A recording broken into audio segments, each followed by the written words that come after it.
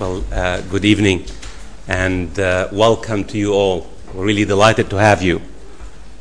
My name is Fawaz Jirges and I teach the Modern Middle East here at the LSE. And it really gives me great pleasure to introduce our distinguished speaker tonight, Professor and critic Hamid Dabashi from Columbia University. Professor Dabashi holds one of the most distinguished and one of the oldest chairs, as I hope I'm correct, at Columbia University in Iranian studies and comparative literature.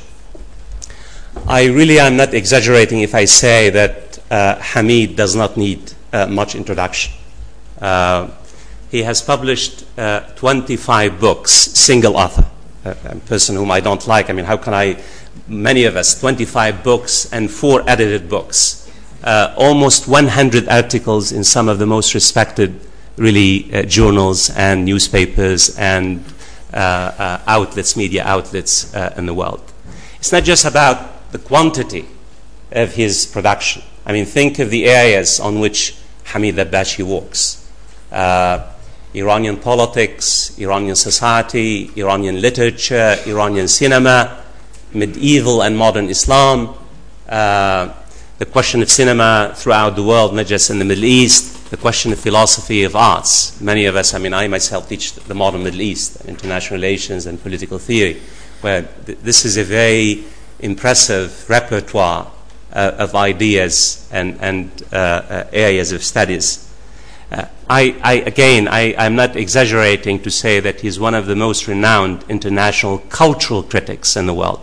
In addition to being an award-winning author, his books have been translated to many languages. We don't have the time. I don't want to take time really from introducing Hamid, so he'll have more time to flesh out his ideas. And as you know, his talk tonight is Iran, the next war in the Middle East with a question mark. And we're looking forward to really listening to what Hamid has to say, not just about the potential for war in Iran, but also what's happening in Iranian society, what's happening inside Iran itself. And let me, he's not just one of these really exceptional scholars, exceptional mind. I think myself, consider myself a student of Hamid. He really has been, as you know, he teaches in the United States. He has spent many, many years in the United States. Has been a voice of sanity, a voice of justice, a voice of peace in really some of the most difficult moments in the United States. I'm an American myself, that many things that I could not have said, Hamid has been able to say at a great cost. And please, for some of you students at the LSE, don't Google Hamid Dabashi. Read his books and articles and make up your mind about his scholarship and his ideas. And also what's unique about his scholarship, about Hamid Dabashi's scholarship, is really one of the few cultural critics who combines very rich empirical research with what I call nuanced theoretical and conceptual ideas. And that's really what makes his scholarly output extremely unique and extremely critical. Please join me in welcoming Hamid Dabashi to the LSE.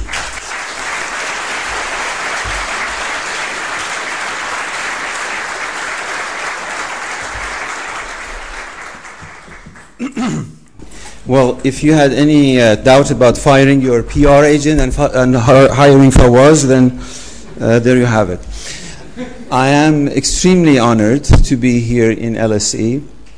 First and foremost, I have to thank my dear friend Peyman Jafari, who's here sitting. You know, when you get to be my age, you become finickier and finickier about your travels, and if you're lucky, you will have somebody like Peyman Jafari to cater to your finickiness when you want to travel from one side of the pond to another. He has graciously, generously, kindly organized my trip to London, and for which I'm very grateful. Equally grateful I am to my dear friend, Professor Fawaz Jirges, for kindly, on behalf of LSE, inviting me to be here with you today.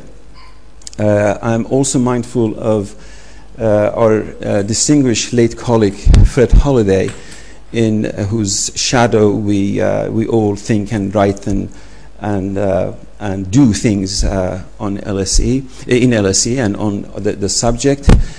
Your school has been under a very false and unjust shadow because of political issues. But precisely under those shadows, I'm more than ever honored to be here in LSE in the company of my distinguished colleagues. You have one of the finest institutions of higher learning in the world, particularly in areas of Middle Eastern studies, and these institutions have to be jealously guarded against all sorts of interference by part of governments or a special interest and so forth. We don't have anything more precious than the independence of our judgment. And as I have always said, the function of the university is first and foremost the cultivation of critical judgment for responsible citizenship in an increasingly difficult circumstances. Now, I have been asked to talk about the topic, Iran, the next war in the Middle East, ? But I like to start first, because I am in the company of my colleagues, both present colleagues and future colleagues, by first talking about the question of the modes of knowledge production, or the analytics of knowledge production today as we face a rapidly changing world. In other words, from what particular analytical framework, from what particular epistemic framework do we talk today when we talk about the Middle East in circumstances that, as I have argued in my book on the Arab Spring, the very term the Middle East is subject to considerable rethinking in a chapter that I call Liberation Geography. That is no longer people from Morocco to Syria, from Bahrain to Yemen, including Iran, Turkey, Afghanistan, etc., are in the east of any fictive colonial officer who one day sat in London and decided the fate of the rest of the world is to his east and other people's west. So under those circumstances, when the very foundations of our thinking about this region is being altered by facts on the ground, as it were, we need to be mindful of how is it that we go about and generate knowledge about the Middle East, quote unquote. And in that context, the famous slogan in Tahrir Square, الشعب يريد إسقاط النظام, people demand the overthrow of the regime. This regime, I argue, stands far more than just changing a figurehead like Hosni Mubarak or Bashar al-Assad, if the case might be, or anybody else. We're talking about a different kind of calculus, political calculus.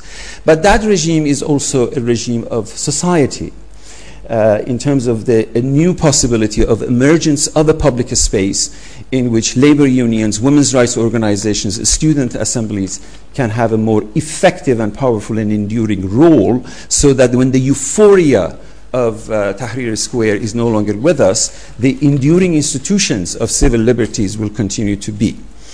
But also, I read that word regime as in the sense of regime of knowledge. That, in other words, it is not just the political regime or the social regime, but the what Foucault called régime de savoir, which is now being reconstituted as we speak. This obviously begins with journalistic, day-to-day information that we get from the region. How do we decipher them? Okay, there's BBC, CNN, Al Jazeera, Al Arabiya, etc. There are many of these news organizations in Arabic, in Persian, in English, French, German, Urdu, Turkish, that generate day-to-day ideas and information about what is happening on the ground. How do we make up our minds? The fact is that there is no independent, absolutely independent news organization with which we could be 100% in agreement. In fact, if we are in 100% agreement with any news organization, being BBC or CNN or Al Jazeera or anything else, then we have to examine our own thinking that we are in 100% agreement. There are flaws. There are fundamental flaws, there are narrative flaws, there are conceptual flaws in any one of these news organizations. The good thing about that fact is that it gives you as observers agency.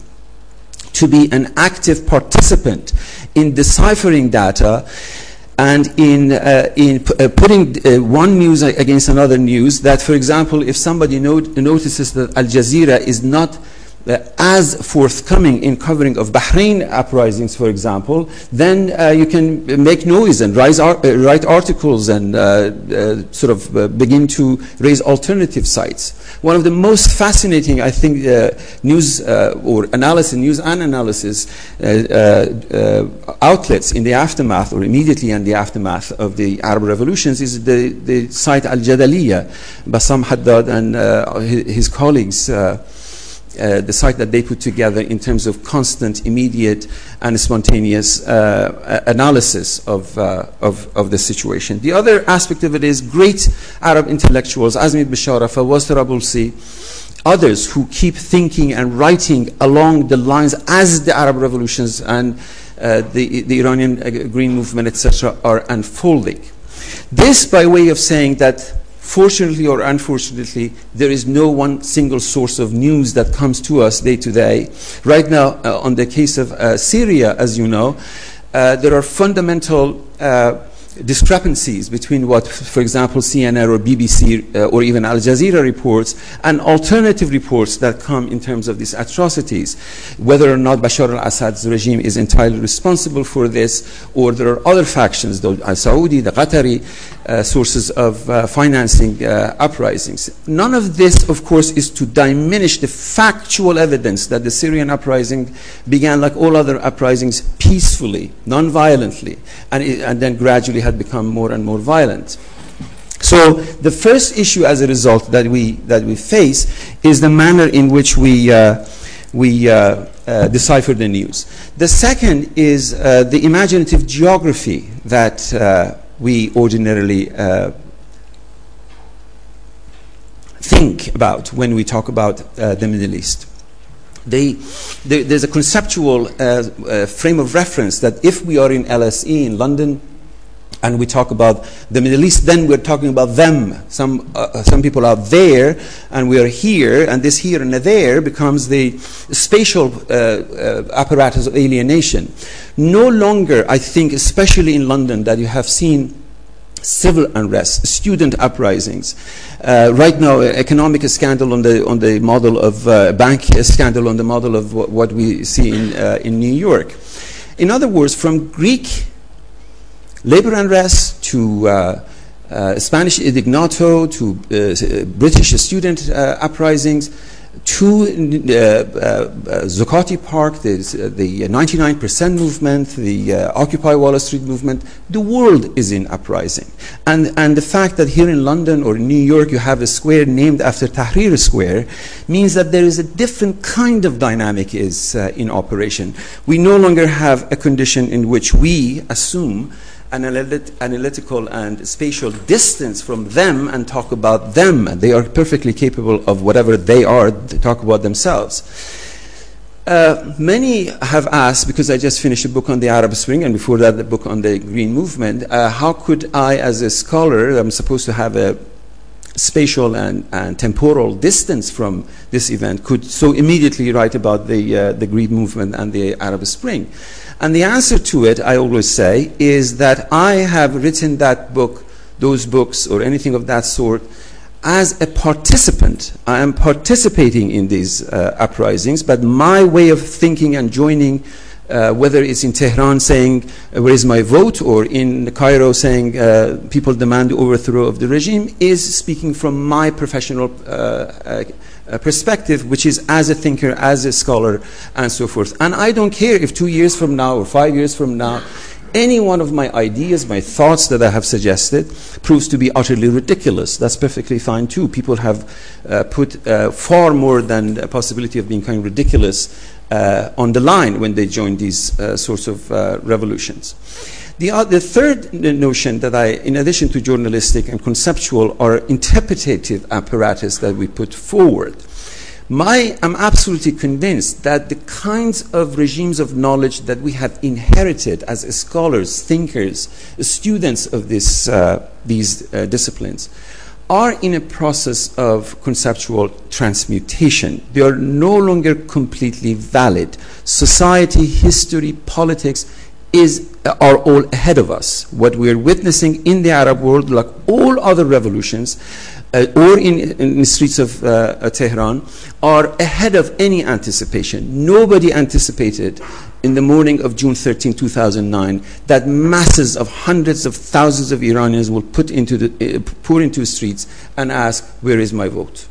Nobody, I mean, there has been social unrest in the Arab world forever. There has never been a moment in the Arab world that the social unrest didn't exist. But the magnitude of the events that the suicide of Mohammed Bouazizi generated in Tunisia, then the ripple effect in Egypt, and then after that the whole Arab world was up in revolt. Nobody ever anticipated it in those particular sense. But now that has happened is not surprising at all. There is an expression among the Arabs that books are written in Egypt, printed in Lebanon, and read in Iraq.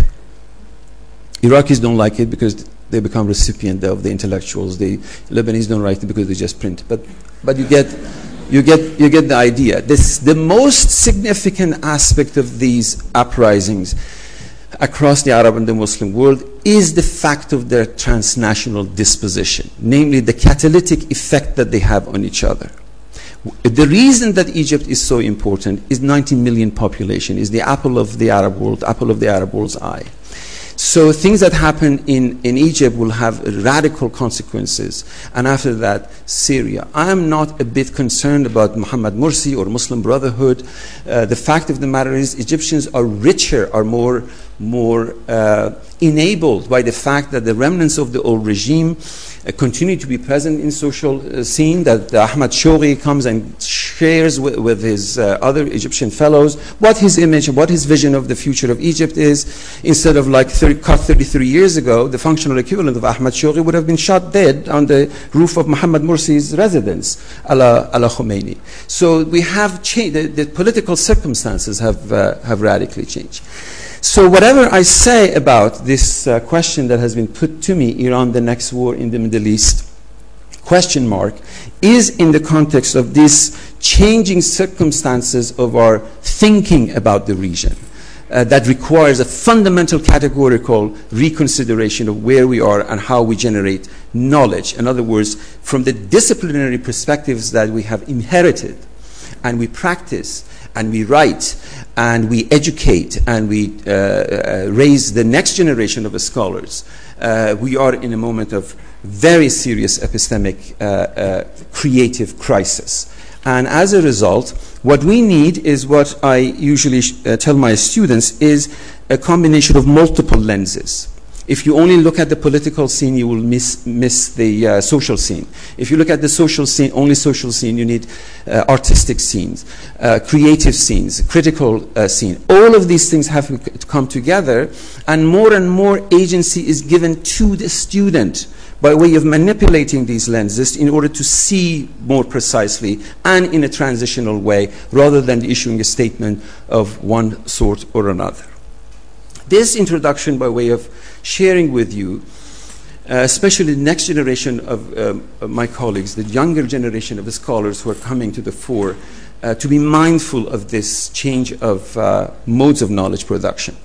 Now, as to the specific question that has been put to me, Iran, the next war in the Middle East, question mark, the first thing that I would suggest, let's lift the question mark. The war against Iran has started. The war of the 21st century, which is a combination of drone intelligence gathering, assassination of Iranian nuclear scientists, cyber attacks in the form of flame or Olympic game. It's not the Olympic game that you're about to have here, it's a different kind of Olympic game. Aiding and abetting with separatist movements, crippling economic sanctions. Today in New York Times, we had a report that the oil production in Iran from 3.8 million in 2011 has come down to 2.8 million barrel a day in 2012, and right now Islamic Republic cannot sell more than 1.8 million barrels a day, which means they cannot stop production because there will be damage to the oil wells. So what they are doing, they are storing the oil off the shore of Persian Gulf in this makeshift tankers in order to see what they are doing with them. Obviously, Russia, Egypt, India, and Brazil, they still need, and they are not. President Obama has given them an exemption. But the fact of the matter is that Iran is under tremendous pressure economically, and the immediate suffering of those economic sanctions is on the Iranian population, 75 million of them. And the combination of all of these, if you put them together, my suggestion is that this is a different kind of warfare. Up until recently, the warfare, namely on the model of Afghanistan, or on the model of Iraq, or on the model even of Libya, that is a concerted military strike against infrastructure and so forth. If we were waiting for that to happen, that war has not happened, and hopefully will not ever happen. But if we reconceptualize the conception of war, that is a combination of all of these factors, that war has already long since started. It began during the Bush administration and has been intensified under the President Obama. Now, the next question is, but why this war? The obvious, the most evident and the most flaunted answer is the question of nuclear program, Iranian nuclear program. Here we have to be very blunt and very simple. Iran does not have nuclear arm. Iran is a signatory to NPT. All Iran is doing, according to all of these objections, is enrichment of uranium 25% that they might be able potentially to use in the making of a bomb. And the principal accuser who is pointing finger is Israel, sitting on hundreds of nuclear warheads. I mean, that's the most simple question, that if the United States is acting as a cop, as we say in New York, walking into a room with two guys staring each other down, and one of them has a bazooka in his hand, and the other sort of kind of reaching for his pocket, first you have to disarm the guy with a bazooka rather than, oh, you might be something hiding. Doesn't quite make sense. And if Ahmadinejad has uttered an idiocy, as many other idiocies, of wiping out Israel from map of the earth, I don't get into the Persian translation, that's useless. The fact of the matter is that Israel has wiped out Palestine, tried its best to wipe out Palestine off the map of the earth. To the Prime Minister, Palestinians don't even exist. And when they started to bomb Lebanon in July 2006, they said, the warlord said, we're going to bomb them back to the Stone Age. So the fact that Ahmadinejad has uttered an idiocy, and even a more idiocy of questioning the horrors of Holocaust, this don't amount to coming and mobilizing a whole movement. And then what they say in support of democracy in Iran? Oh really, Saudi Arabia, God's gift to humanity so far as human rights is concerned. That is the bizarre political combination of United States, Saudi Arabia, and Israel pointing finger at Iran. Has horrors of its own. Is one of the most repressive regimes. 2009, hundreds of thousands of Iranians put into the streets demanding their civil liberties. And they have been harassed, attacked, tortured, reportedly even raped. So, but Iran is, Islamic Republic is a repressive regime so far as its own citizens is concerned. But it is a bewildered pussycat when it comes to the atrocities in the region. So these are two different factors. You cannot use one factor in order to justify the other. So in my judgment, what I propose, the nuclear issue is a ruse. Now, this ruse has existed since the time of the Bush administration. As we hear in the United States, they used to say, oh, anybody can go to Iraq, but real men go to Tehran. That is the project for 20th, the American project 20th century, they were going after Iran from day one. That was the remapping of the Middle East. And today, I just saw Newt Gingrich shaking hands with Maryam Rajavi as an alternative.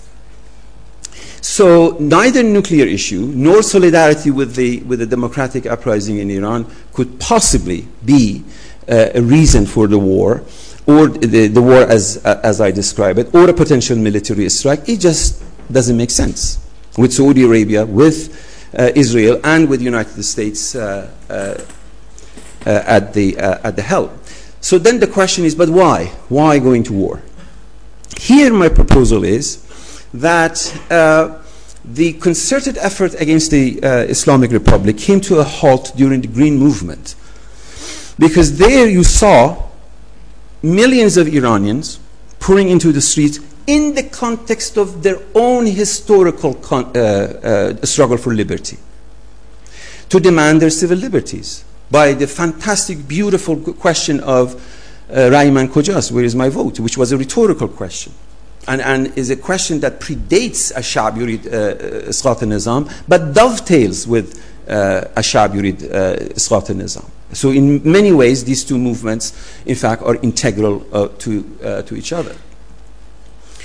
But, and during those times, suddenly President Obama became very particular with the death of Nida Agha Sultan and so forth. But then, in fact, in so many words, they were saying, we wonder about the civil rights uprising clock and the nuclear clock. Namely, Iranians were better rush and change the regime, otherwise we're going to change the regime for them. That was the message. But when the civil rights movement, as I call it, and I still do, in Iran, began to have a different phase between June 2009 and February 2010, it went through a fantastic phase, and now it has gone through a different phase.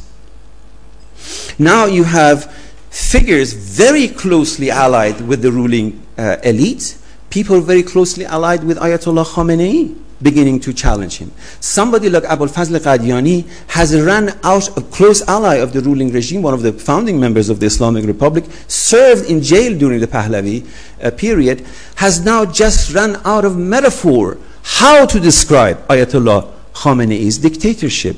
Pahlavi regime used to be the paramount metaphor of absolutism. But right now, Abul Fazl Qadiani has gone to the Qajar period and compared Khamenei in his absolutism with the Qajar rulers. Mohammad Nourizad, another close ally of Ayatollah Khamenei. So I'm not talking about labor activists. I'm not talking about socialist thinkers or economists like Fariborz Raistana. I'm not talking about legal activists like Nasrin Sotoudeh or Nargis Mohammadi. We're talking about people very close to the ruling regime. That the ruling regime is imploding from within itself. Ayatollah Montazeri died. The first foremost theorist of Vilayat al-Faqih, declaring the Islamic Republic neither Islamic nor a republic, regretting that he had actually been one of the founding theorists of the issue of Vilayat al-Faqih and of the Islamic Republic. So in no stretch of imagination has the democratic uprising in Iran disappeared, but has gone through its own phase. When the uprising in Syria started, many Iranians were wondering, so how come Syrians can endure so many killings and continue with their struggles, but Iranians did not. I mean, altogether maybe 100 people were killed in the course of the demonstrations, but they went back to their houses. And the answer is very happy. No two countries is exactly identical. Iranians had a revolution 30 years ago, went through hell, and they ended up with this horrid theocratic state, and they, as a result, they work differently, they think differently, they behave socially differently. And the other aspect of it is that they have a catalytic effect on each other, despite the fact that Iran is not part of the Arab world, and the catalytic effect that Al Jazeera can have on the Arab world, for good or for better, does not have on the Iranian world.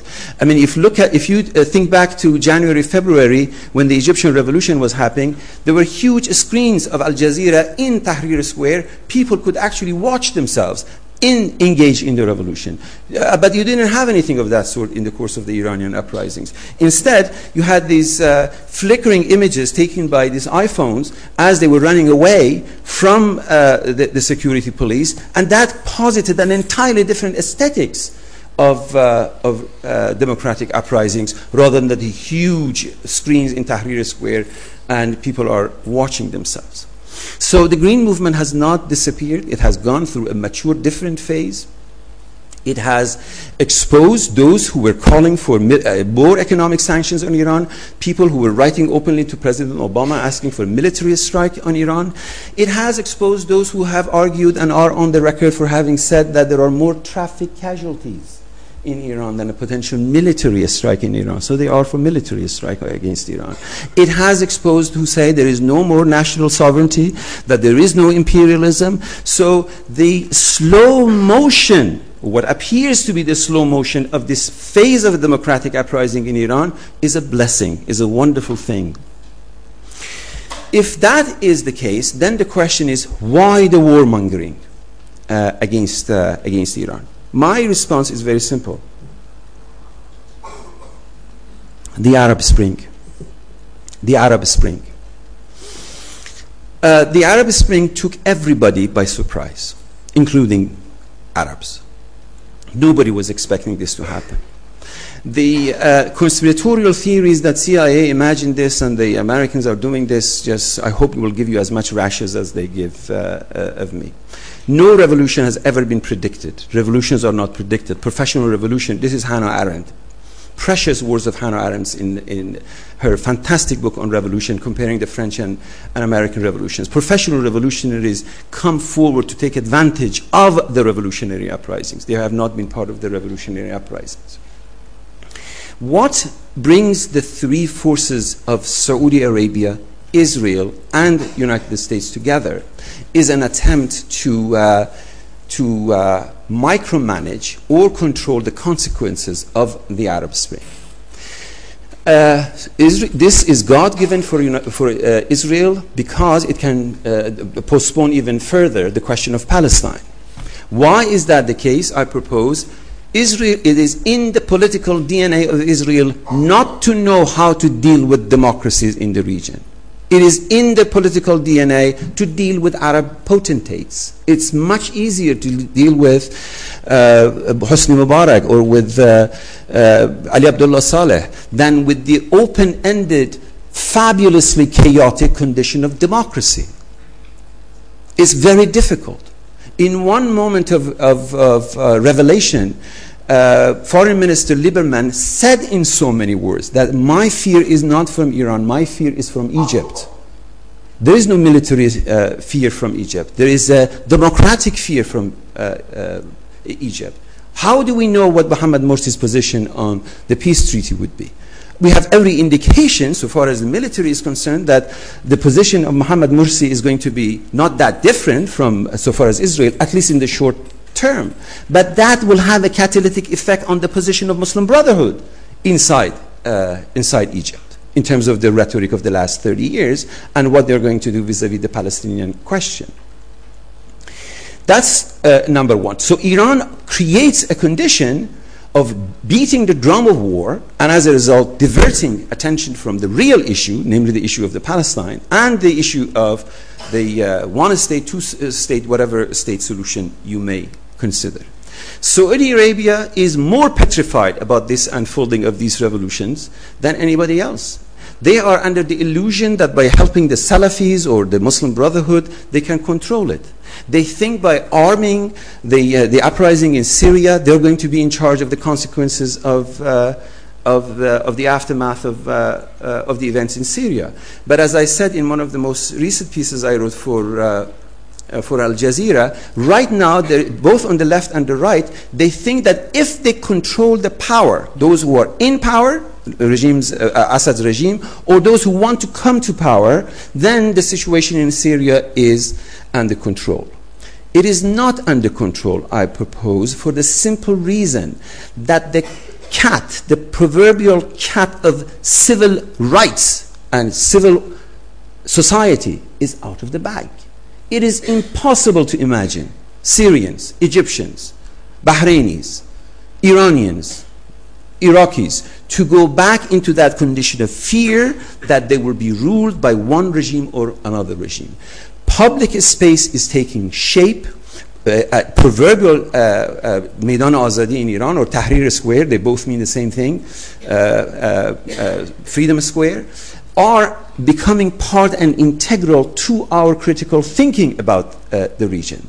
But it is imperative for us to think not along a sentimental view of what we call in sociology false Gemeinschaft, of a momentary euphoria that is generated in Tahrir Square. Oh, how splendid is it that the Egyptians went and swept and painted and cleaned. But the systematic transmutation of spirit of Tahrir Square into the formation of voluntary associations.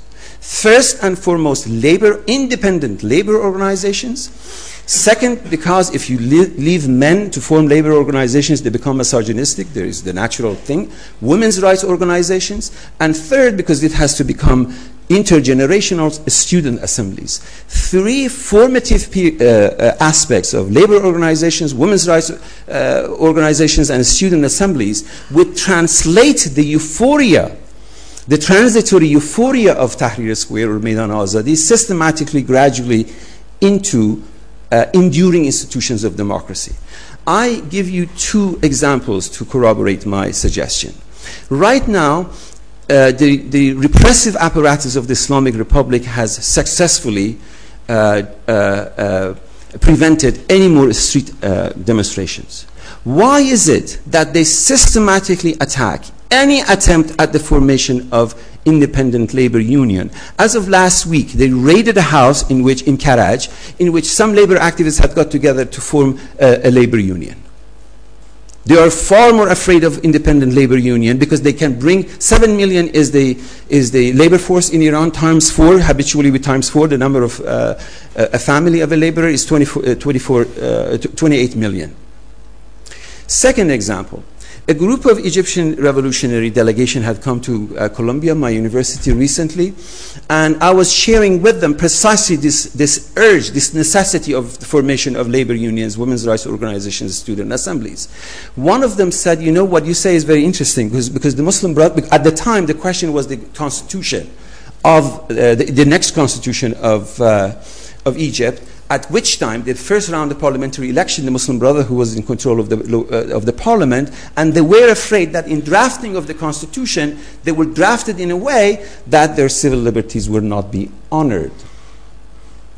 To which my position is, you don't wait as civil society on the public space for the mercy and generosity and good heart of the Muslim Brotherhood to come and give you your civil liberties. You demand and you exact your civil liberties by formation of voluntary associations. To which one of them said, you know that Muslim Brotherhoods, they tell us they're far more afraid of labor unions than they are of liberal ideologies and so all you liberals care are for drinks and for short skirts. You don't care about anything else. Nothing wrong with either. But the point is that what you have is the necessity of the great wisdom of what is happening on the public space. And on the question of public space, my position is, as we say in Islamic philosophy, manzalatun bain al-manzalatayn, is a space within the station within two stations. I'm neither completely gung-ho that everything is, unless it is on your Facebook, it doesn't exist, nor am I antiquarian and say, no, you really read old-fashioned community activism and so forth. In other words, if you look at the issue of public space through the lens of a combination of Hannah Arendt on revolution and Georg Zimmel's web of group affiliation, social networking becomes ought to be yet another web of group affiliation, not a substitute for group affiliation. So if through through Facebook or Twitter you can mobilize a gathering in Tahrir Square, there is absolutely nothing wrong with it. Consider the historical fact that Muslim Brotherhood could instantly mobilize demonstrations in Tahrir Square by virtue of the network of mosques that they have, and they can immediately bring hundreds of thousands to Tahrir Square. How about people like Wa'il Ghunaim or other young generations of Egyptians who don't frequent the mosque. And I will talk about the mosque in a minute. Their mosque, quote unquote, as it were, is their Facebook page. And through their Facebook page, they can mobilize, organize systematically for participation. The fact that the Nasserite socialists could bring 20% of the vote in the last presidential election is absolutely extraordinary. And again, I ask you to compare it with the mass murder of thousands of Iranian leftists in the prisons of Islamic Republic in the 1980s, particularly 1986. But there is a whole generation of Egyptian left, secular left, which is out in the streets mobilizing, organizing, and being active. So that public space, in my judgment, remains the key factor. Now, going back to the question of war, it is that reality, the fact that revolutions are, in this particular revolution that is happening, fortunately are no longer charismatic. We're no longer waiting for a Nehru, we're no longer waiting for Gamal Abdel Nasser, and thank God we're no longer waiting for Ayatollah Khomeini. These revolutions are not on the model of epics, as I argue in these two books, but on the model of Bakhtinian novel, that characters have autonomy. You don't know what's happening in the next page. And that's good. That I develop in the last chapter of the book as the difference between total revolution and an open-ended revolution. And I propose and articulate the idea of open-ended revolution. I had lunch today with a colleague at SOAS and a distinguished British journalist, and he was wondering how I could write a book about the Arab Spring that I not worry about my academic reputation. And one of the things that I said is, well, I have plotted enough ideas in there to play with. One of them is this idea of open-ended revolution that will keep many of us busy for years to come. So there is a whole notion of revolution that is being changed, whether it is in Iran or why is it that a filmmaker, Jafar Panahi, is in prison? Why? I mean, can you imagine what can a filmmaker do? Why are they so afraid of these ideas? And then, how can you imprison a filmmaker? As soon as a 20-year ban from filmmaking on Jafar Panahi and 6 years of jail is imposed on him, he makes a film by his phone. But because he can't make a film, he calls his film, this is not a film. And the film is now all over the world being watched. And in which, through his creative imagination and brilliance, he actually tells whatever he wants to say. And precisely because he's jailed, there are more retrospective on his fantastic socially responsible committed films that he has made over the last 20 years or 15 years, beginning with White Balloon, ending with Offside, I think. People are watching it more than ever. People know more about Jafar Panahi today than they did before. It's impossible to contain a nation of 70 million. Precisely for that reason, you have a combination of interest in the Arab world and in Iran and the rest of the region for conservative. I mean, right now there is no difference between Obama, and Obama is in fact worse than the right wing of Obama insofar as our civil liberties are concerned. The National Authorization Act that was passed on January 1st, ostensibly against Iran, is in fact corroborates and consolidates the question of preemptive, indefinite incarcerations of American citizens. And also the question of habeas corpus is completely out of the window. So we are completely at the mercy of sort of what Agamben said, naked. We're completely naked vis-a-vis the state. Thank God that Julian Assange is just reversing the relationship by virtue of we can, for the first time, I mean, historically, the acts of state were supposed to be transparent and the lives of citizens were supposed to be private. But through all sorts of surveillance mechanisms, our lives are subject to constant surveillance, but they could say whatever they want to say in secret. But WikiLeaks has reversed that relationship. Now we can eavesdrop how Hillary Clinton talks. Now, they occasionally ask me, don't you worry that they will read your mails or listen to your phone calls or follow you on your Facebook? I said, absolutely not. I hope they listen to what I say and take notes and do as I say. It would be a better word. So I don't care. So, number one, that war has already started. Number two, the reason for it is diversionary tactic to bring back the condition to status quo ante, okay, to how things were, now how things can be. Third, creation of the state of war. State of war, as I wrote in an essay for Al-Ahram 5-6 years ago, in fact, more beneficial both to, at this stage of Obama administration, that he is in a presidential election year, so he doesn't really want to engage in a new war when he came to office opposing Iraqi war. And it certainly is to the benefit of the Islamic Republic. First of all its economic woes, it blames on the United States, or quote-unquote the enemy.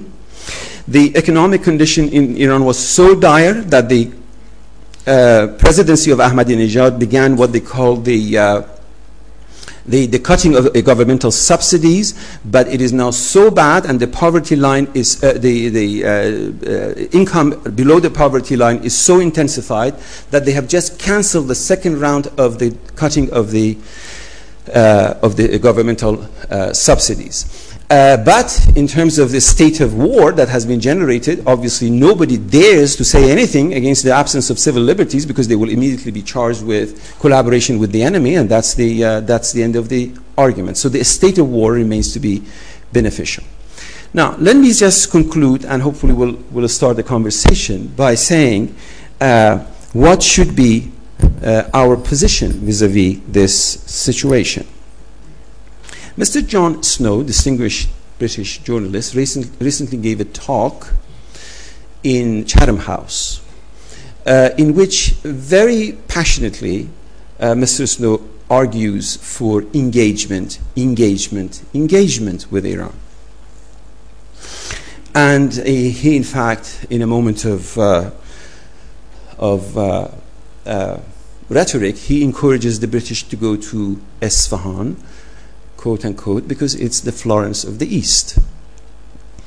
At which moment I thought of my late colleague Edward Said, who is turning in his grave right now in the mountains of Lebanon.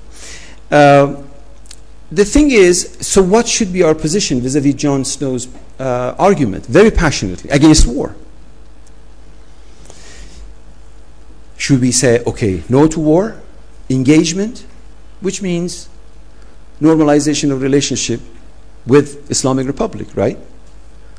Or should we say, no normalization of relationship with Islamic Republic, which means continuing with the state of war, continuing with crippling sanctions, continuing with the possibility of even a military strike? The giveaway is a moment when Mr. John Snow says, we need Iran in Syria. We need Iran in Afghanistan. We need Iran in Iraq. At which moment I wonder if I am included in that we. Do I need Iran in Afghanistan? I don't even want UK to be in Afghanistan, let alone Iran help UK to be in Afghanistan. Do I need Iran to help them, the NATO, United States, to be in Iraq? I don't want even them to be in Iraq. Iraq has to be given back to the Iraqis, let alone Iran helping them. So obviously, I am not part of that we.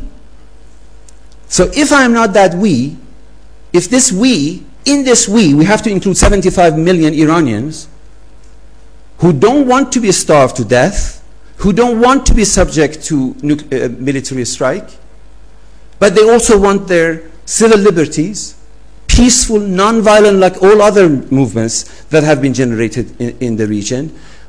Where should our stand be? Here, if we include the 75 million Iranians in this we, I will give you two extremities. One extremity are those Iranians who say more economic sanctions, This regime has to be crippled.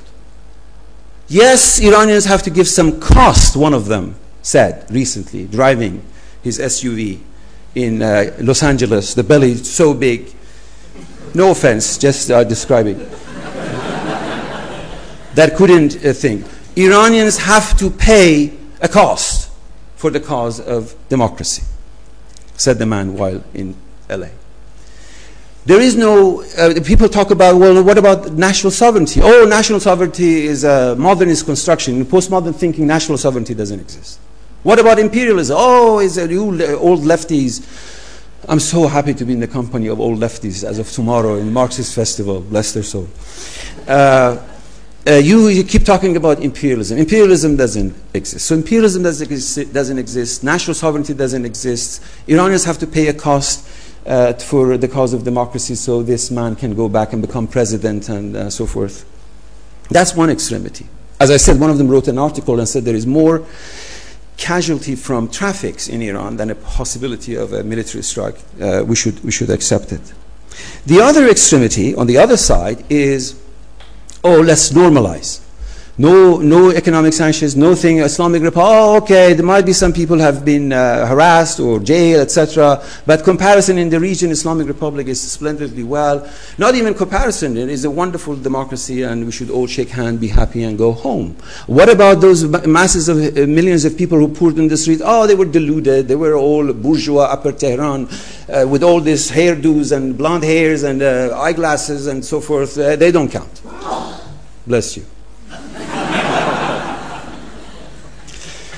So, if you put these two extremities aside, where should a sensible, reasonable position of a person be vis-a-vis this question? Here, it all depends how we read the most recent democratic uprising in Iran, namely the Green Movement. Did you consider it a revolution? Or did you consider it, as I did, a civil rights movement, non-violent civil rights movement? I have been severely criticized. I have been called the opiate of the revolutionaries. Oh, Dabashi, the opiate of the revolutionaries.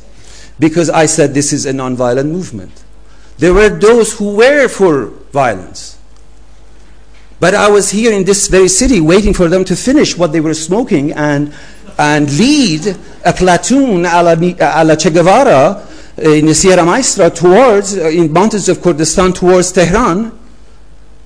Then I would conclude, oh yes, there is a violent aspect. But I was waiting and waiting for them to finish what they were smoking and go.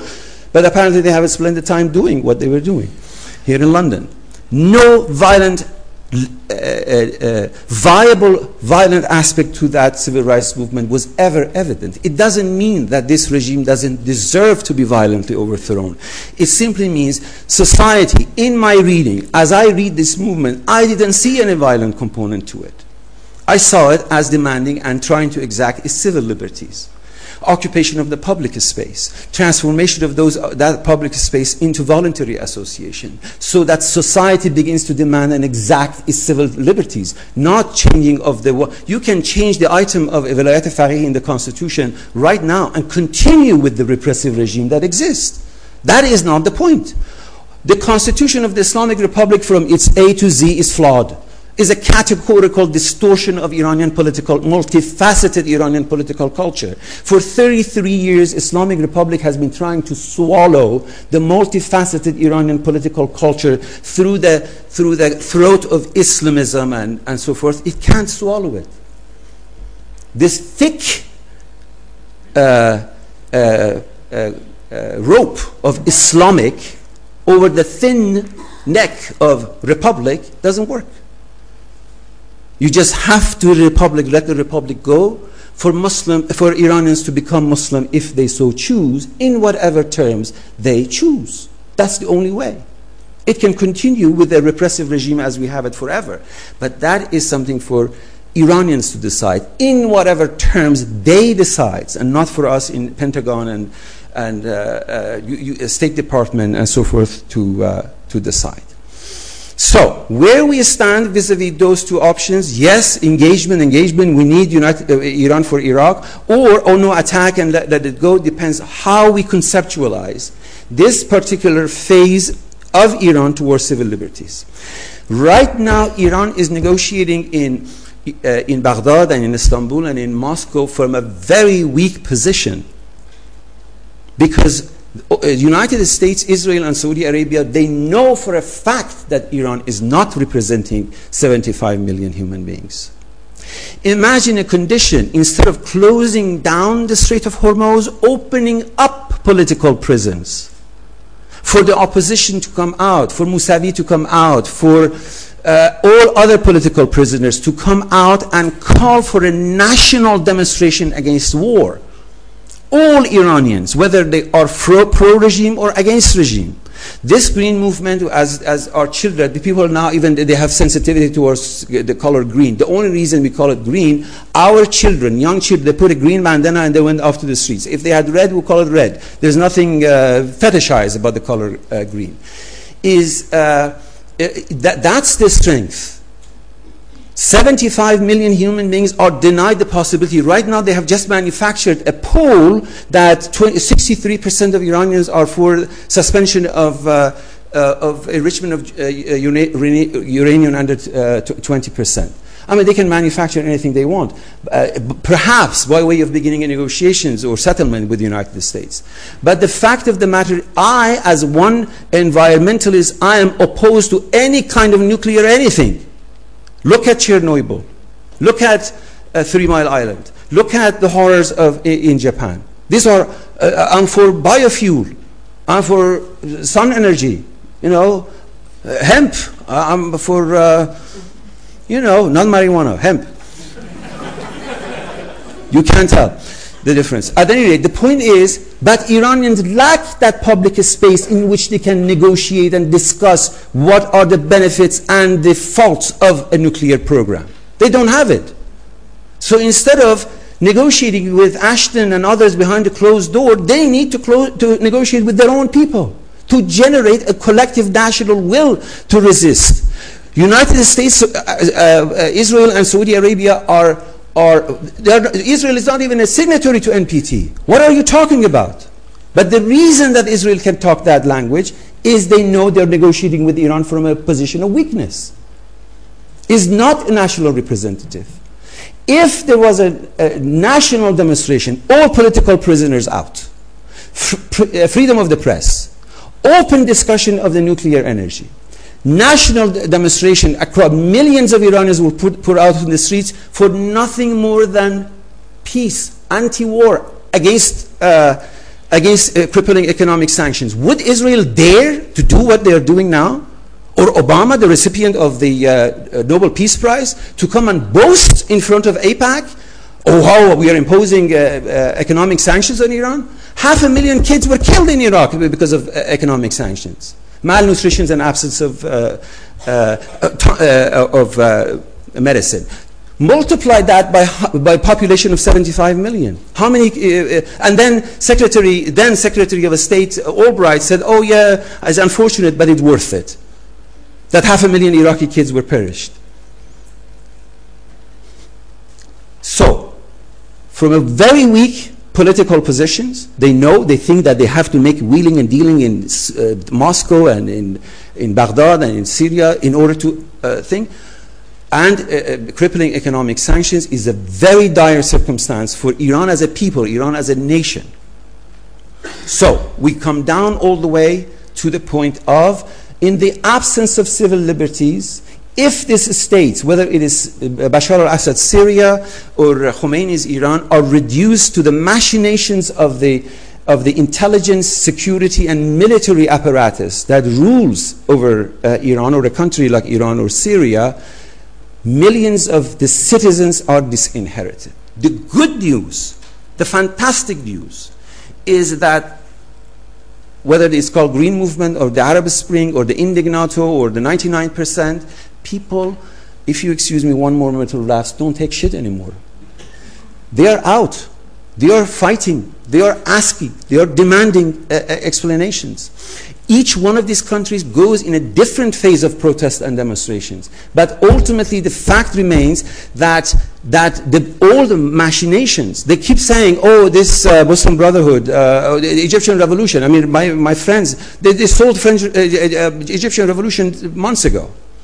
That this is all the army.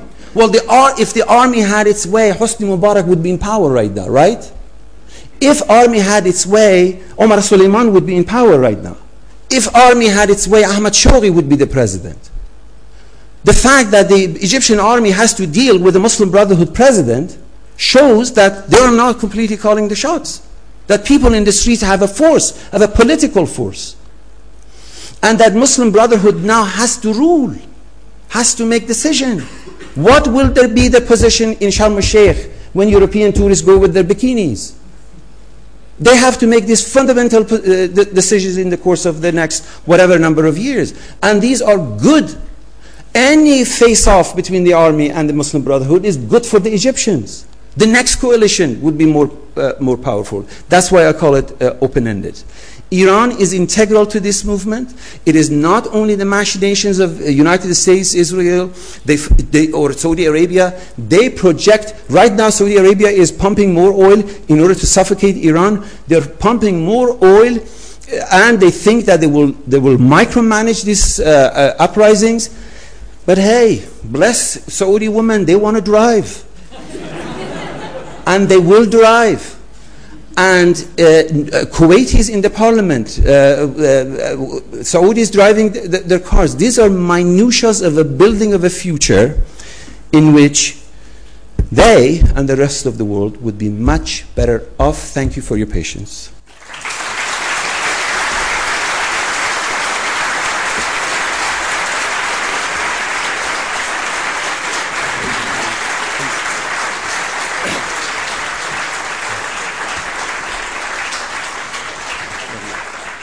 Thank you for a very provocative presentation. We have about half an hour, so we're going to take several rounds of questions, 4 at a time. And please, no commentaries, very specific questions. Please. Yes.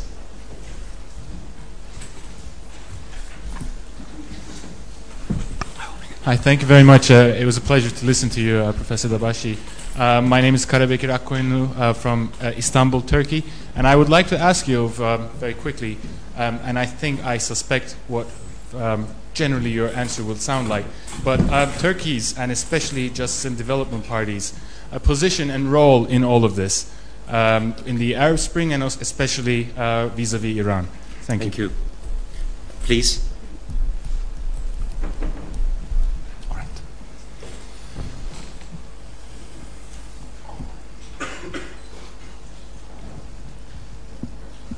So we'll take 4 at a time. And then thank you, Mr. Dabashi. I come from your hometown, so directly. I wanted to ask about a recent issue in Iran. It's not directly connected to your topic. I want to ask about the situation of Afghans in Iran right now. Why I'm going to ask this? Because it's not comment. Please. Because you talked about nationalism in Iran and the things going to happen, and I think another thread of nationalism is now happening in Iran, which has some other desires and imagine something else. So please talk about that. Thanks. Thank you. The question next to the gentleman next to you, please. Thank you. Matthew Makowski from King's College London. What, in your opinion, is the future of the what you call civil liberties movement in the face of ever increasing and reinforcing presence of the Revolutionary Guard Corps in both political, civil, and business life in Iran? One final question, please, on this side. Thank you. Thank you very much for your very interesting talk. I'd just like to ask the conclusion to your talk in terms of what kind of engagement the West plus Israel and Saudi Arabia can have. I mean, my father just got back from Esfahan, and while he could do with losing a few pounds, he's certainly not your corpulent LA Irani driver. And his feeling is that something has to be done. The repression of the Green movement was so strict that people are, for very good reason, are frightened to do anything. Do you expect the West to do nothing, to accelerate that form of change? Thank you. Okay, let me take the questions reverse, and I will be as brief as possible so we have more talk. The question of what the West can do, first of all, I don't know where the West is. I live in Harlem, so the West is an illusion. But your question, namely what the British can do, okay, apropos your father, coming from Isfahan. British government, absolutely nothing. British society, labor unions, women's rights organizations, student assemblies, a lot.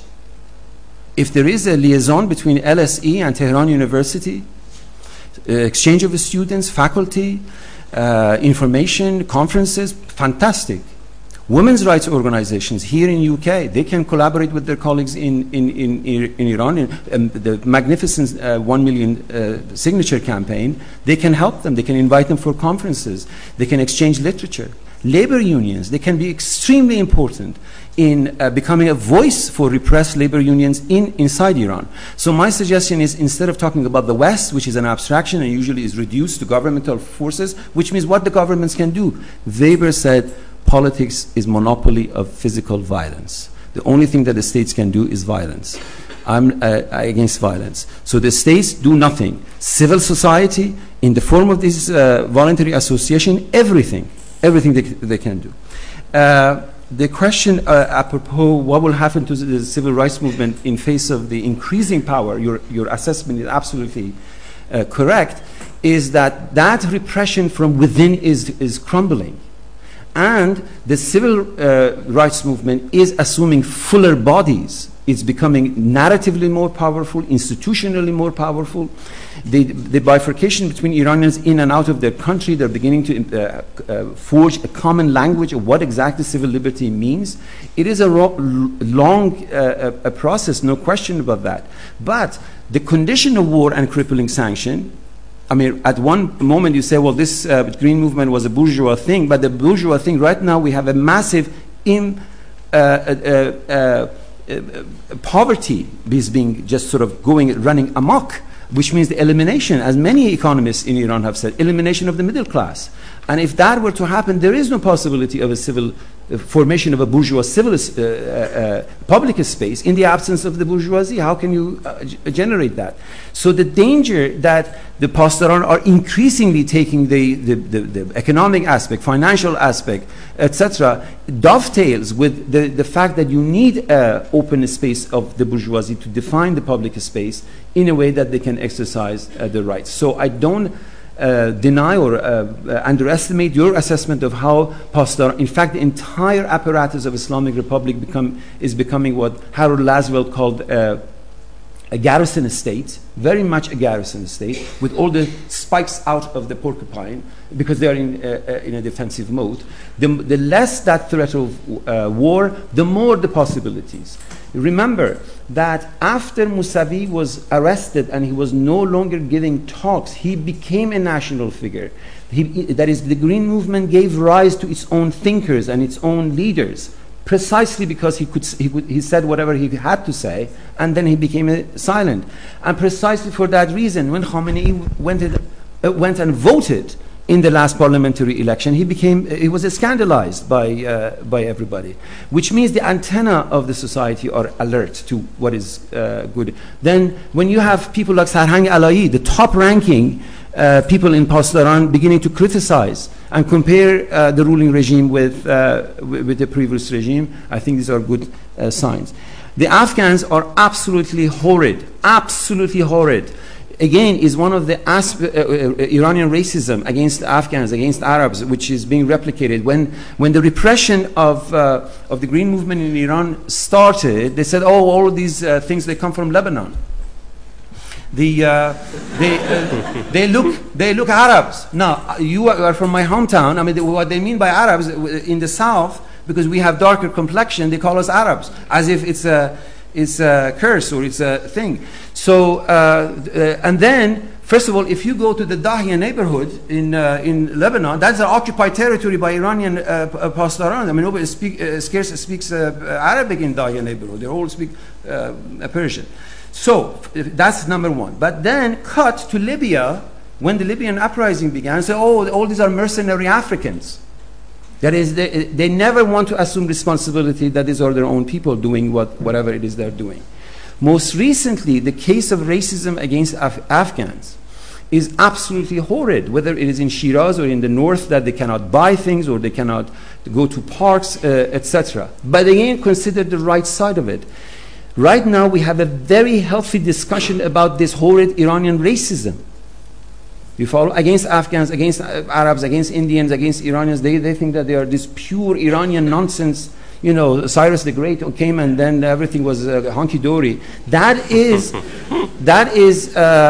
thing. You see, our culture, our civilization is blessed by so many various cultures, especially in the South that you and I come from. We have African influences, we have South Asian influences, we have Arab influences, and we have Iranian influences. And because of all of which, we're richer people, we're happier people. This is what Iran has always been, whether it has been at the seat of empire or throughout history or at the periphery of other empires.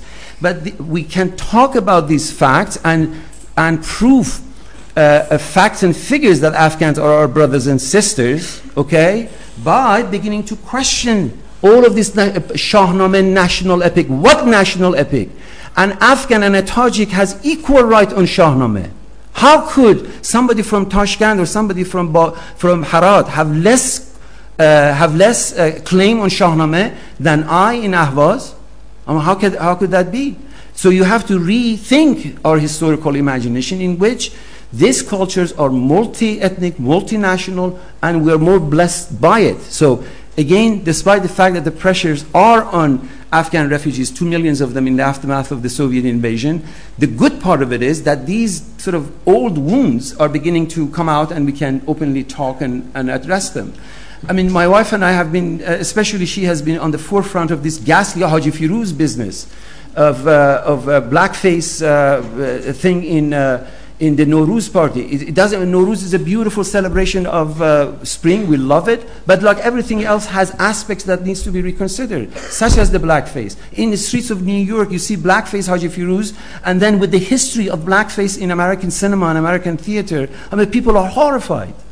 And when you say something about that, then, oh, you don't love Iran, and then you begin to receive, as I recently did, by these people who don't even dare to write their own names and threaten me with my life with names like Iraniya Aryai. I mean, what ridiculous! And they think I'll be scared of Iraniya Aryai, who doesn't have a dare to call himself Muhammad Abdullah, whatever his name is.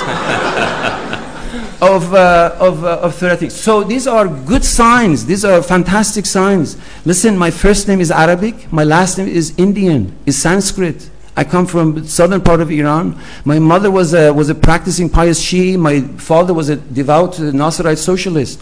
And they have a splendid time together. 3 sons, didn't do bad. So these are facts of our life that need to come out and be articulated. Position of Turkey is fantastic. In many ways, Turkey is a model for what is happening. But when it comes to Kurdistan, when it comes to the question of Armenian genocide, unless and until, I mean, the fact that recently at least Kurdish is allowed to be taught in Turkey in high schools is a fantastic step forward, but is not enough. There is more that needs to be done. Many people said that Turkey will become a model of the Arab Spring, and my position was, well, maybe Arab Spring becomes a model for Turkey. I mean, also Turkey is being cured of this European business part of it. They're part of the Muslim world. They were the last fantastic Muslim empire that existed, with all the flaws of the Ottoman Empire. So the fact that Erdogan and Gül, etc., are now looking towards us, towards Asia. Pankaj Mishra just finished writing a brilliant book about Asia. Egypt, I think, it has to learn from India, learn from China. We don't want 30 years from now, for what? Egyptian democracy to generate Newt Gingrich and Mitt Romney? Is that the model that we are desperately trying to? No, there are alternative models that we're thinking about. So Turkey, in many ways, is a model. In many ways, it can learn from the Arab Spring. Shall we take another round? Please, sir.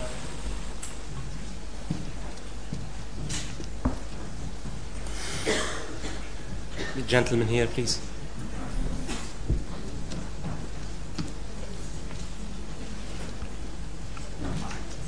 Thank you very much for a marvelous talk, and I don't think anybody could disagree with many of your, in fact, whatever you said.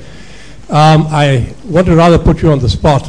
You have said, of course, that the war is already ongoing, in a sense, but you haven't actually answered the question of whether a military invasion is imminent, and if so, when it's likely to happen, because we hear a lot about this, and that, I think, concerns a lot of people here. Thank you. Thanks.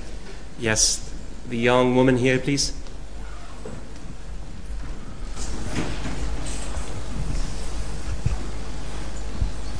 Thank you. I'm a journalist, Persian journalist. You suggested that instead of starting a war against Iran, or government starting to put pressure on Iran, it's better to start civil societies start to interact with Iranian societies, such as women's rights activists or that kind of groups. But the problem is, at the moment, the Iranian government putting a lot of pressure on this kind of societies. So there's no way for them to talk with foreigners or even interact with them via email, phone, or coming out of the country. So what's the alternative to that? Thanks. Any questions in the back, please?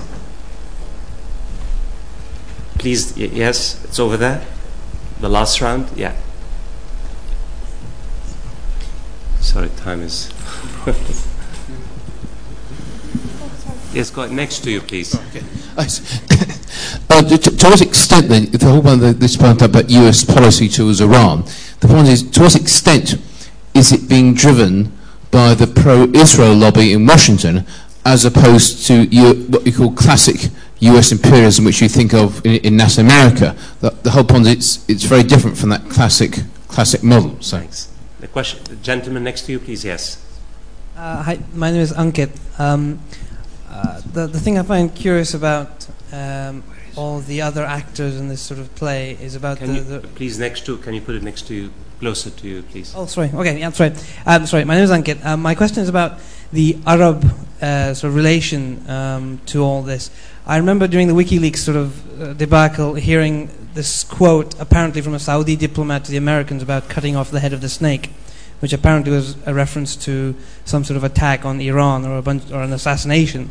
Which, when I first heard that, I was quite confused, because I thought, if there is a ground war in Iran, that is very, very bad for the whole of the Middle East. It will make Iraq look like Disney World.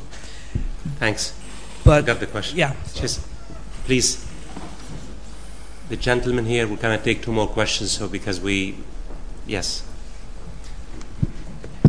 Any young students here, any undergraduates have questions? Please. Yeah, thank you very much for your talk. My question is about, I wrote a dissertation on, I'm here. Oh. I wrote a dissertation about the role of revolutionary guards in Iranian politics. So my question is, do you think that the military can take over power in Iran and become like a military government, just like Pakistan? Thank you. Any undergraduates? Any questions from undergraduates here? Well, the undergraduates. Okay, please. It's all right. Here you go. Microphone. Hello. Okay. My question, actually, not something specific to Iran, but something which you touched upon very briefly. You talked about this issue of kind of privacy versus invasiveness of governments, and I think this is something that's happening across the board and across the world. What do you think would be the role of this, kind of in maybe bringing forth some kind of paradigm shift in the emboldening of people? People having kind of a similar attitude to what you expressed. I don't care what the people read, all the better that they read it, versus the government, which is actually becoming a lot more secretive and kind of so it's almost like an emboldening of the people and a very good. People, the government's now afraid. Very good. What impact does that have across the board? We'll take one more or two because there are two. Please.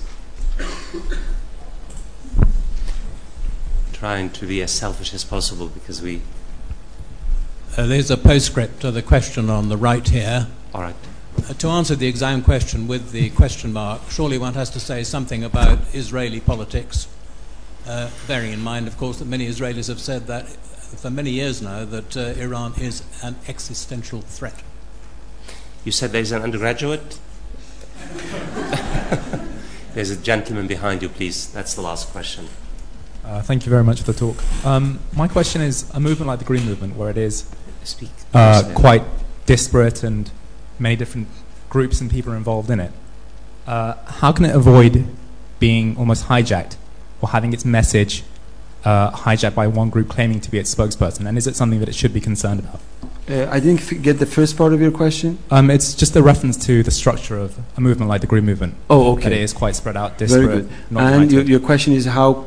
And when it doesn't have one, as you said, charismatic focus point, how can it avoid being hijacked by one group or another? Excellent. Yes.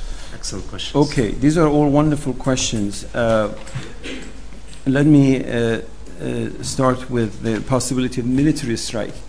I think whether or not there will be a military strike, my sense is that Obama will do all he can, at least in this year, not to have an all-out striking of, say, nuclear facilities in Iran, to delay it as much as possible. Much of the analysis, in fact, in the United States is that Israeli warmongers, in fact, know this and are trying to pressure him to take a position and go for military strike. Right now, as you know, the Fifth Fleet is in the Persian Gulf area, and the Iranians are maneuvering in one way or another. They have threatened to close down the Strait of Hormuz. The condition is very volatile in the Persian Gulf. And not only a mistake can happen that triggers a war, as we know from history, a mistake can be manufactured. There are many people very much interested in a military confrontation. Is not put past behind Israel to manufacture an incident, or Saudi Arabia for that matter. The reference to chopping the head of the snake in reference to Iran. So the condition is very volatile, and it can actually lead to a military confrontation.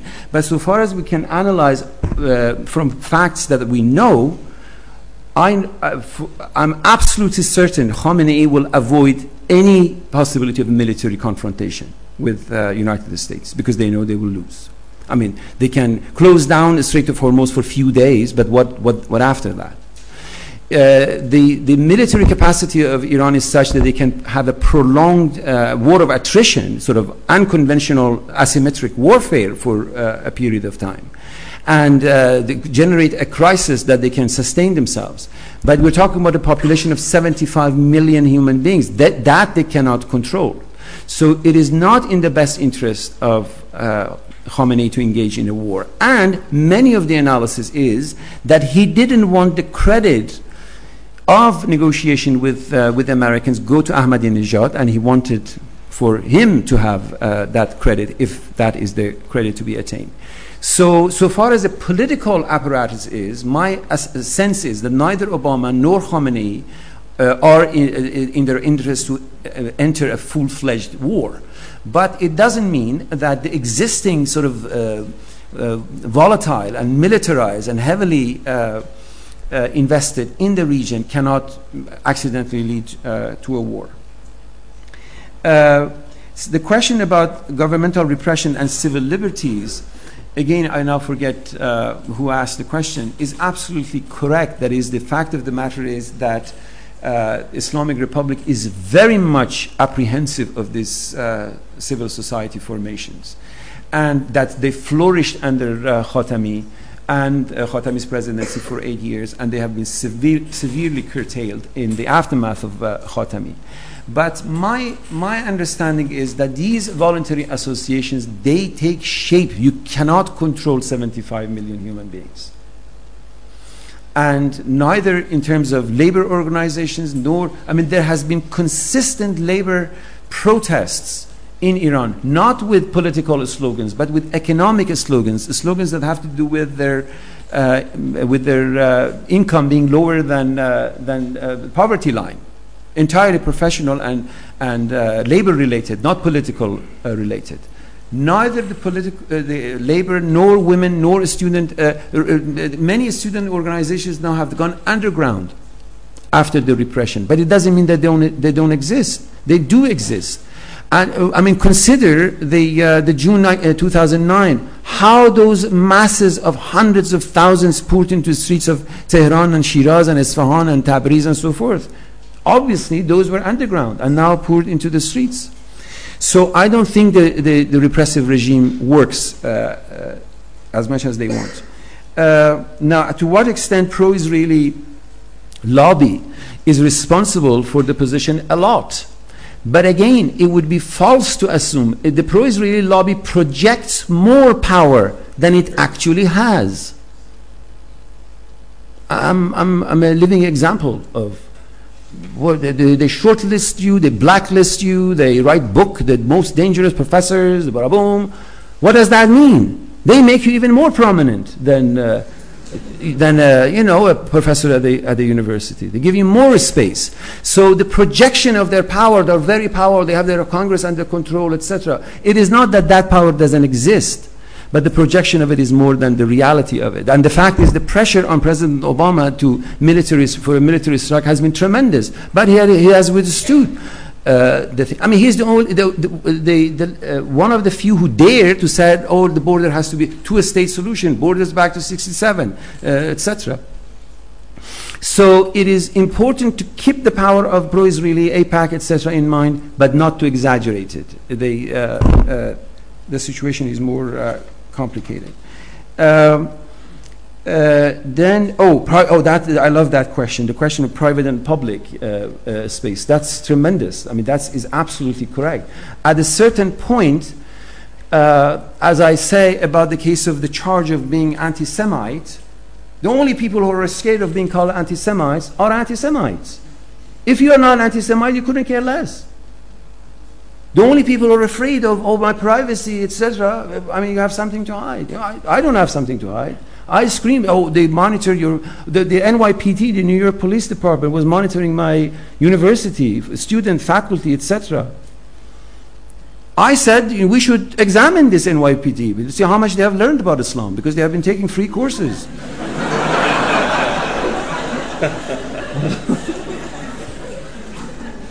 Do you follow? You know, free Ivy League education, you know, for 4 years. We invite them, give them donuts. They love donuts.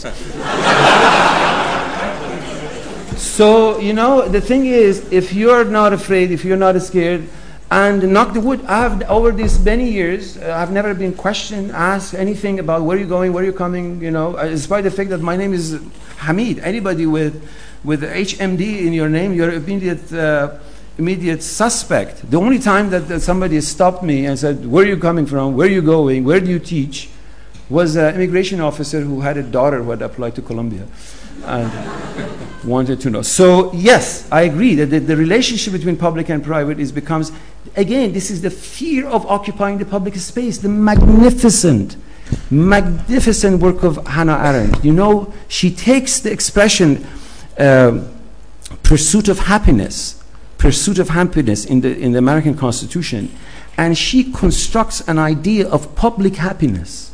The last magnificent chapter of her book on revolution, public happiness. Public happiness is the possibility of public participation by citizens. I mean, she denounced she loved American democracy at the Jeffersonian point, but denounced it by, oh, you just go vote every 4 years and that's the end of your political participation, because that wasn't supposed to be the case. So we trusting the public space, coming into systematically, not in the case of just a student uprising or looting shops, going on a rampage in terms of retail therapy, is the key point for you to trust and to occupy the public space. It was not until the occupation of Zuccotti Park that we realized the Zuccotti Park is actually a private space. You didn't have a right to be there. They could have kicked you out. That generated a legal discussion. What exactly is the public space? How much can we demand an exact in terms of the definition of the public? But that wouldn't come if everything is privatized.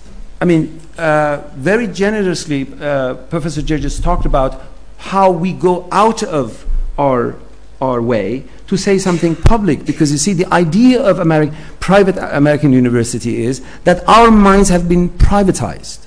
We have been bought and paid for. Salary, retirement, children, medical insurance, the whole thing. So they will think you mad if you go out in the streets, as I did just last week, 3-digit temperature in front of UN, no sanctions on Iran, no war on Iran, because it's insane. Doesn't make sense if your mind is privatized. So, but the president of my university has a salary of a CEO of a company. You follow? And with his salary, we can have 3 departments run in my university. But nevertheless, the thing is that relationship that you just said, that now we can begin to eavesdrop on the government. I mean, look at those fantastic videos that came out in the aftermath of the WikiLeaks, and we saw the atrocities that the American military was doing. Otherwise, they were completely cleaning up the image. Not even the dead bodies of American soldiers were allowed. Forget about civilian casualties in Iraq. So the relationship has been reversed, and it's a good sign. Oh, existential threat. Unless and until there is a just resolution of the Palestinian issue, there will always be existential threat to Israel. Always.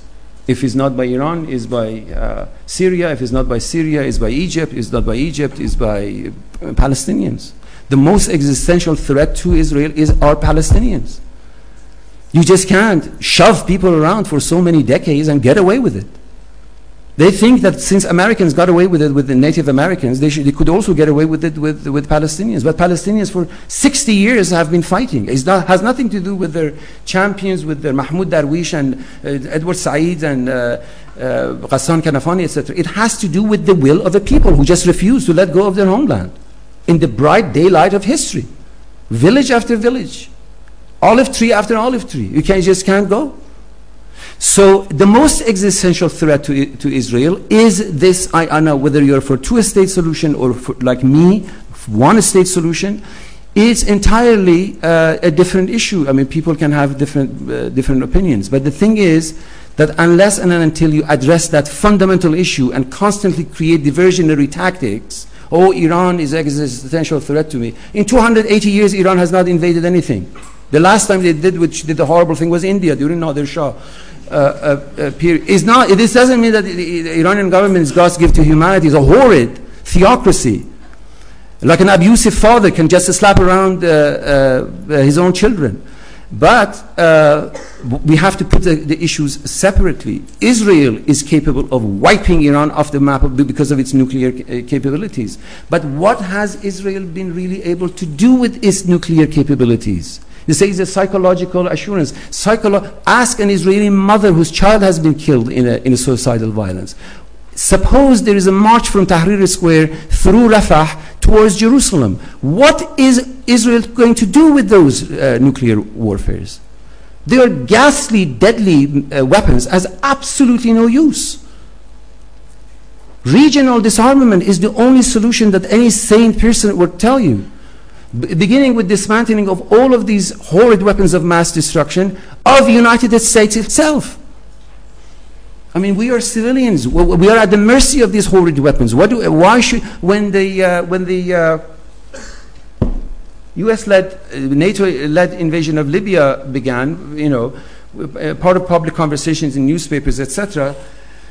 Now, suddenly, the reporter asks you, suppose President Obama is on the line asking you what to do about Libya. Now, we have been generated, Libya, Muammar Gaddafi is going to have a mass execution of all these Libyans. So you're put on the spot. If you say no military strike, then you are for Gaddafi.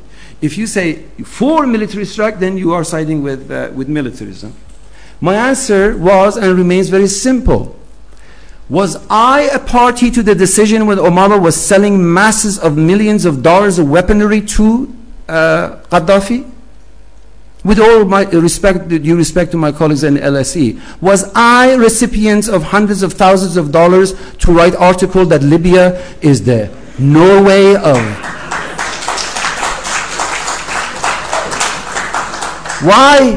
Why should I now be put in a spot? Or am I for or against the thing? I said, no, the shoes are in the other foot.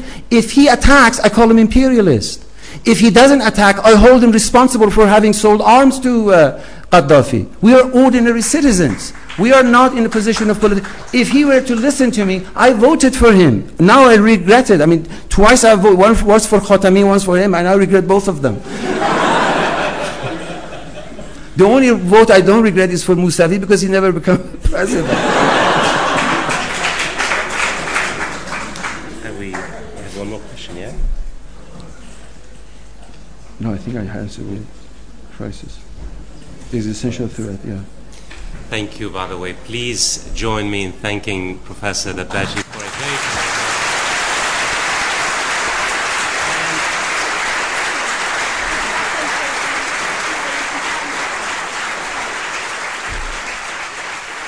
Please.